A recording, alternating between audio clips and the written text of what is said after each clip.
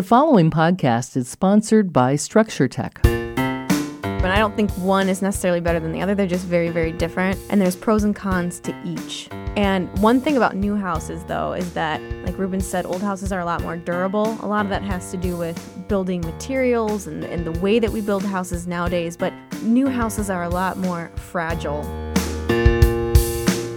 Welcome, everybody. You're listening to Structure Talk, a Structure Tech presentation. My name is Bill Ulrich, alongside my co-hosts Tessa Murray and Ruben Saltzman. And on today's podcast, we were going to talk a little bit about new houses versus old houses and some of the challenges that we see with both of them. And Tessa is well qualified to give us the building science background on these things. And, you know, I think everybody thinks new is always better than old. And then there's this small group of people who think old's the best thing ever. And I'm raising my hand, but you guys can't see that, obviously. No, everybody says they don't build them like they used to. There's a lot of people, diehard fans of old houses, and they will not have it any other way.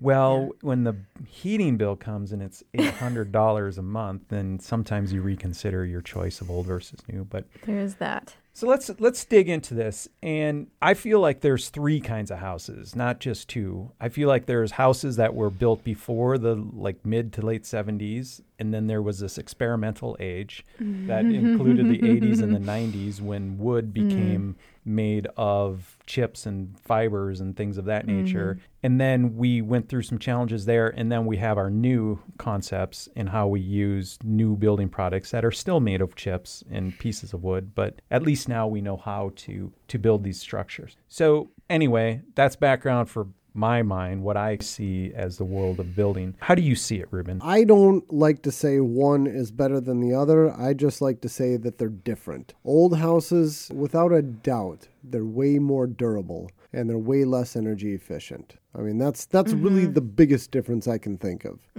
What do you think, Tess? Yeah, comfort's a part of that too, probably. Sure. Yeah. Yep. But I agree with you, Ruben. I don't think one is necessarily better than the other. They're just very, very different. And there's pros and cons to each. And one thing about new houses, though, is that, like Ruben said, old houses are a lot more durable. A lot of that has to do with building materials and the way that we build houses nowadays. But new houses are a lot more fragile than old houses. And all it takes sometimes is one little leak somewhere, and it can just blow up the whole house. Yeah. Like an explosion blow up?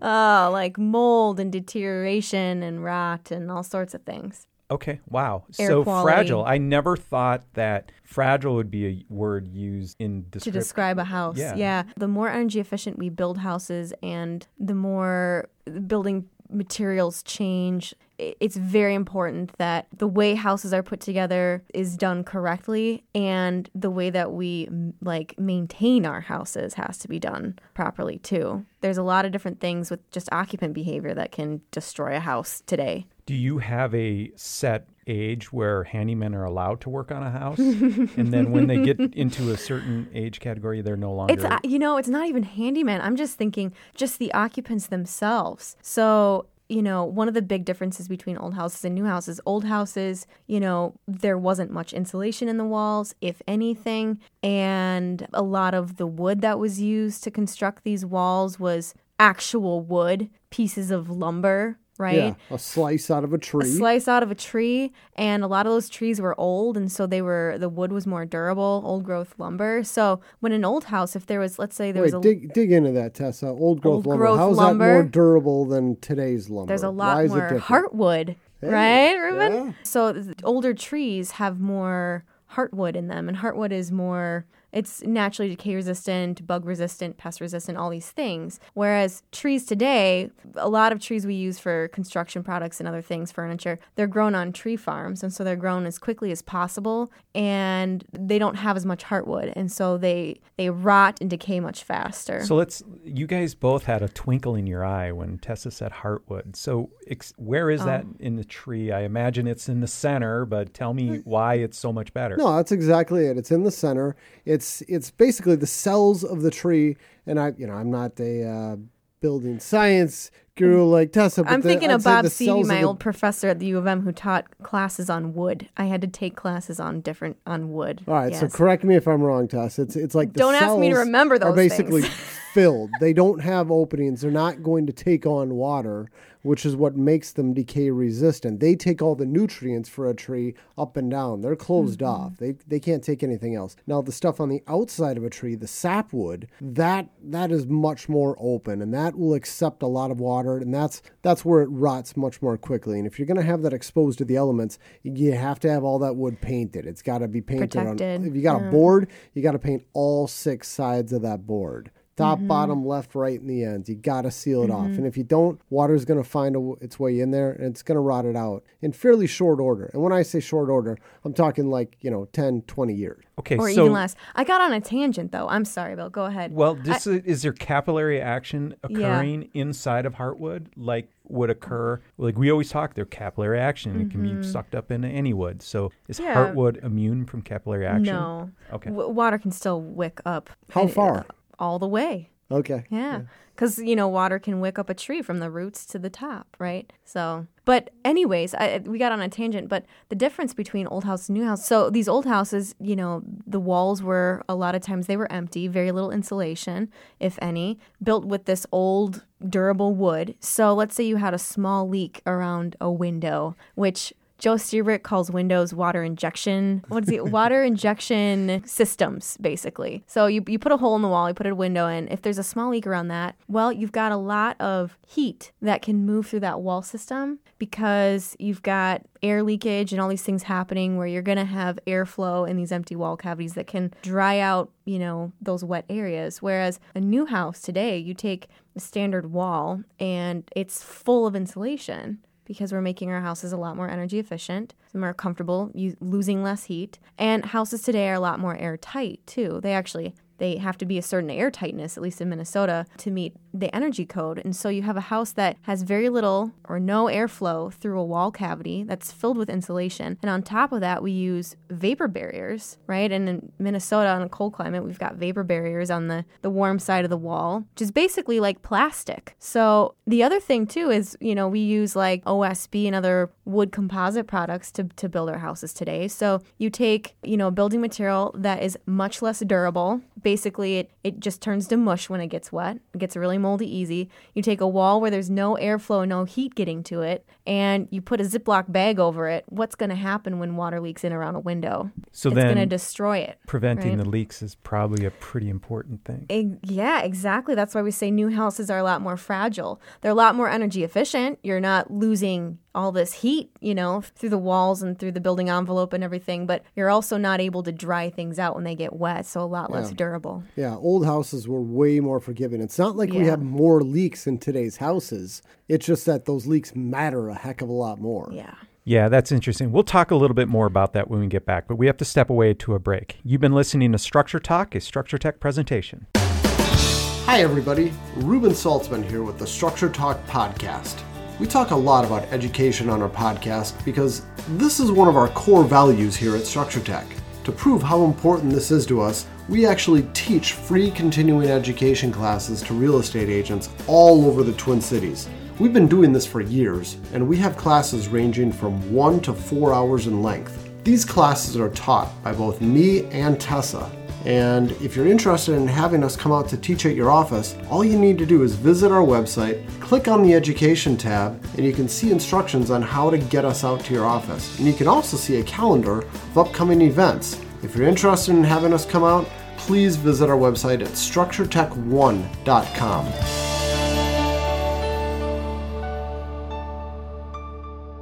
Welcome back, everybody. You're listening to Structure Talk, a Structure Tech presentation. My name is Bill Ulrich, alongside Tessa Murray and Ruben Saltzman. And today we're having a conversation about new houses versus old houses. And before the break, we were just buttoning up why it's so important to keep leaks to a minimum on new houses. Mm-hmm. Okay, so tell me about insulation and tell me about leaks and all of that. So is this just a flashing detail problem, or is this because there's insulation, the leak becomes more like a sponge? Or why are these leaks such a big deal? Well, that's a good question. And you know, it's not just flashing that has to be done, right? There are so many potential places for moisture to get in and to cause problems, but moisture really is a home's worst enemy. It can come from the inside or it can come from the outside. And so making sure that you've got, you know, all the flashing details done right, all the siding details done right, on the interior, you're managing your humidity and your moisture properly. All those things are really important. But, you know, even if you do things right, like there are some situations that are just a recipe for disaster anyways. Let's say you have a house that you could have like a brick or stone veneer type siding, which is like a reservoir cladding. It's like a giant sponge on the side of your house. Mm-hmm. That type of siding material will just hold moisture. So let's say it rains, right? That siding is saturated, holding on all that moisture. Then the sun comes out, beats down on that wall, heats up that wall. And let's say it's summertime. We get hot temperatures here in Minnesota, so people have their air conditioning running, right? So basic physics, moisture moves from areas that have more moisture to areas of less moisture. And also heat moves from warm to cold. So what happens when you have sun? Wait. It rises, Tessa. It rises. And it falls, and it goes sideways. It goes in every direction. I'm sorry. I should have done heat that. moves from areas that are warmer to areas that are colder, and warm air is less dense than colder air. So colder air sinks, and when that sinks, the warm air moves up. So you're thinking about stack effect where, you know, in houses in the wintertime in Minnesota, it's going to be warmer upstairs and colder in the basement because that warm air is rising. But think about a wall system. If you've got the sun shining on a brick wall that's wet and that sun comes out, heats up that wall, and let's say it's cold inside because they're running their air conditioning, which way is the vapor drive now? Heat moves to cold, more to less. That moisture is going to want to dry inward, right? Mm-hmm. From that wall cavity. Now, what happens if you don't have a proper weather resistive barrier on the wall system, or you don't have a proper air gap for that moisture to dry behind that wall system? And let's say you've got some sort of wood composite product like buffalo board or particle board or OSB behind there. That stuff is really absorbent, and that moisture can go right through that wall assembly. And then what do we put on the inside of our walls? We put a vapor barrier. We put a vapor barrier. Let it go through. We put plastic. So it stops right there. So have you ever seen mold on the backside of a poly vapor barrier installation, like in a basement, Sure. like in a walkout basement? Oh, heck yeah. Oh, yeah. I swear, almost every basement that is unfinished, that has the fiberglass bats with the poly plastic over it, I will be able to find mold somewhere behind that plastic. Well, and Tess, I just wrote about that in my blog post. I saw that. The top 5 places to find mold. Yeah. And, you know, I asked Vicky about it when we had her on the podcast, but I already had my list created. I was kind of asking Vicky to see how much overlapped with my list. And that was definitely one of them. Yes. Was walkout basements with the unfinished wall and the poly vapor barrier. And I just came right out and said, this is just plain stupid. The way we build houses. Prove me wrong. Yeah, I saw that. And you know what? It's not even just walkouts too, Ruben. You can have that vapor drive inward on a full basement, like a foundation too. Like when you've got, you know, a concrete block wall that's in contact with wet soil, and let's say someone tries to finish off their basement and they do the fiberglass bats and the poly over that, there's a good portion of the year where that vapor drive is also moving inward, and you can get moisture trapped behind that plastic too. Please correct me if I'm wrong, but I always thought that subterranean vapor drive was always inward. You know, that's a great question. It's not. It's variable. It can go both ways below grade. That's why it's so challenging to insulate properly foundations without having moisture problems. But I imagine for most subterranean, most below grade applications, there's a higher level of moisture content in that soil than actually in the house itself. Usually. I'm not an expert on that type of thing. So Pat Hellman at the University of Minnesota, he does a lot of research on foundations and moisture movement. We should have him on this podcast. But he works with another scientist, Louise Goldberg, and they've been doing years and years worth of research on hygrothermal, how moisture moves through foundations, basically. He has a great YouTube video. Yes. I believe it's through NDSU, North Dakota State University, or up north there. Cloquet is where their research facility is. I wonder if it's... We can look it up Yeah. and connect it over to this podcast. But it's a fascinating, it's 30 minutes of time, and you'll never see your basement the same way. So with that, If you want to have nightmares about your finished basement having potential moisture problems, watch that video. No nightmares. With that, we're going to step aside and take a break real quick. You've been listening to Structure Talk, a Structure Tech presentation. Are you in the market to buy a home? Structure Tech Home Inspections is here to help. We've been inspecting the heck out of houses since 1987, and we'd love to help guide you through the process. Our home inspectors at Structure Tech are passionate about education, spending as much time as needed to deliver the most thorough inspection possible. With a 5-star rating on Google and over 1,000 reviews, we're the most highly rated home inspection company in Minnesota. We also offer a full line of related home inspection services, such as radon testing, sewer inspections, and chimney inspections. Whatever home inspection services you need, you can get it with a single phone call, and we'll deliver it with a smile. For pricing and availability, please visit us online at structuretech.com. You're listening to Structure Talk, presented to you by Structure Tech, the most highly rated home inspection company in the Midwest. My name is Bill Ulrich. I'm alongside Tessa Murray and Ruben Saltzman, and we've been talking about old houses and new houses. And one of the things I think most of us know, the difference between old and new, is there's just a lack of insulation, which means a wall cavity has less of an ability to dry out if it were ever to get wet, bulk water or otherwise. But so my old house from the 1940s has basically got no insulation, and it's got a little bit. So it's pretty forgiving. Tessa, in 2020, if you had to tell me what the ideal design of an exterior wall in our climate, in Minnesota, whatever zone we're in up here, what does it look like? So a perfect wall would have the insulation and would have the water resistive barrier on the exterior, and the structure would be inside the thermal boundary in a conditioned space. So it looks a little bit different, but you'd have your cladding, you'd have an airspace, you'd have your insulation, and then you'd also have your water resistive barrier, vapor barrier, right touching that insulation on the back side of it. Then you'd have your structure behind that. So I know all these terms, but I'm still having a hard time following. Just to kind of sum it up, the short version of what you're saying is put the insulation on the outside. Yes. Right? Yep. Protect your structure on the inside. Keep it in, right now, walls are susceptible to the temperature changes and humidity changes. But if you move that air barrier, vapor barrier insulation to the exterior, now your structure is going to be 70 degrees and 40% relative humidity year round all the time. When you say your structure is going to be 70 degrees, you're talking about not just the inside of your home, but the entire wall assembly. Exactly. The drywall, the studs,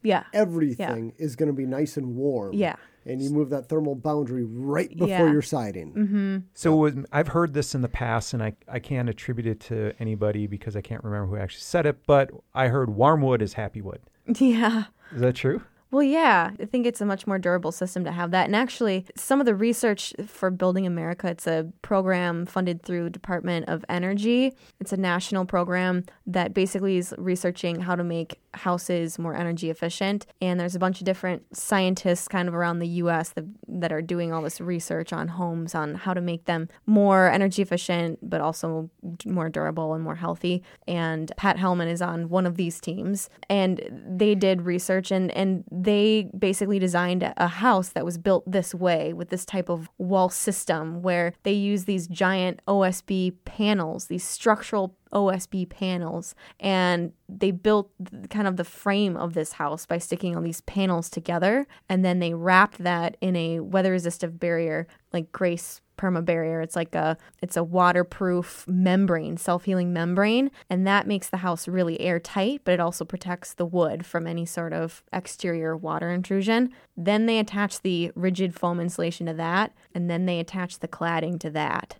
Okay, so I'm trying to visualize this, just what you said. We have studs, we have sheathing. No studs. No studs. This house didn't use any studs. Okay, so that's where the structural panels came in. SIPs. Yeah. No, we do not want to confuse SIPs It with wasn't a SIP. Yeah, it was it something. sounds like you're describing a SIP. I don't understand the But difference. it was a built-on-site panel. It's a structural panel that I can't remember the name of the company that manufactures them, but it doesn't come with any insulation or anything attached to it. It's just the the OSB panel. Okay. Yep. All right. So they built the house with those panels first, wrapped it in a self-healing waterproof rubber membrane, and then attached the insulation to that. Okay. So different from a SIP, but So I imagine you just answered this question, but I'm going to ask it anyway in case other people have a tough time like I do visualizing. I imagine these houses that are built with sticks, they lose a bunch of the racking support or strength that would come with having that sheathing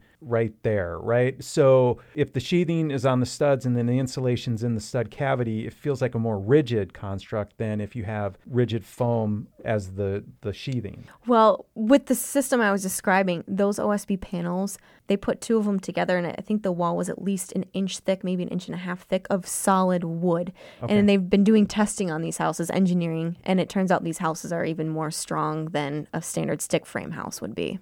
Yeah. So that's what I always feel about Yeah. these new houses. I feel like they're a lot like airplanes. When a tornado comes through, you see the damage and there's things all over. They're missing and they're gone, right? And where my neighbor tried to tear down their garage last summer and literally drove a Bobcat through the wall and the thing didn't fall down. Oh, you know what? On that, Yeah. just personal story. You know, I grew up doing construction with my dad. I remember in junior high, my friend and I were tasked with tearing down a garage. My dad dropped us off. We got the whole day. We had to tear down this garage at this house that my dad owned. And we cut out all the studs. No more studs. The garage was still standing. It was the stucco keeping everything Wow, up.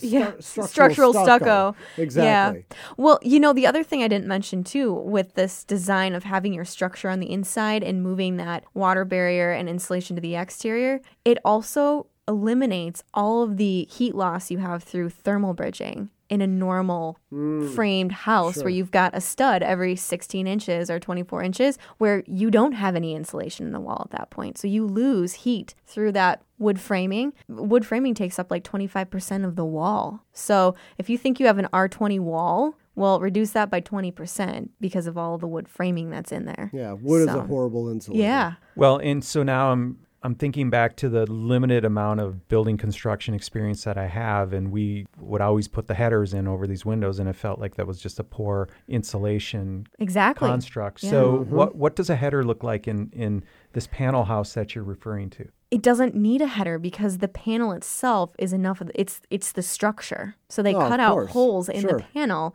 You don't need to add anything else to it. So then are these, I imagine these panels are the full length of that wall, and they're kind of, These overlapping panels, I and- think these panels are like 8 feet by 20 feet. Oh my like goodness. you need a crane to lift them and to put them in place. Okay, so They're massive panels, really heavy. okay, Yeah. so maybe if you're thinking of like all these big warehouses that you see in the Spancrete, that it's sort of Yeah. along those lines. Yeah. Okay. Yep. Interesting stuff. The hard thing is, though, these panels are so big, it makes it difficult to have a house that has unique, like, design to it, right? A lot of people these days, they want to customize their house. They want to have cool little architectural details. They want to have bump outs, cantilevers, bay windows, whatever. I call those magnets for water intrusion. Go on. Exactly. Yeah. Now, from a building science perspective, every time you bump out that building envelope or change a plane of a wall or whatever, it's one more thing where water can get in or, siding insulation could go wrong, where it's just, higher risk with that type of design. The more complicated, the higher the risk. But people don't want to buy just a plain boring box. No. Unless you're a building scientist like me, and I'd be okay with it. Tessa smiles. I'll take Plain one boring too. box, and she's got a big grin Yeah. on her face. With big overhangs, right? Yes, big overhangs. Yeah. Great orientation, energy efficient. Yes. Awesome. Well, we're out of time for this episode, and we didn't even get to air comfort, or how do you say it? Indoor air quality And comfort. Comfort, yeah. Yes. We're going to run right into episode 2 on new versus old, and we're going to talk a little bit about just how the differences in these houses and how they feel. You've been listening to Structure Talk, a Structure Tech presentation. Thanks for listening. For more information on how we can provide you with the right information about your home before you buy or sell, contact us at structuretech1.com.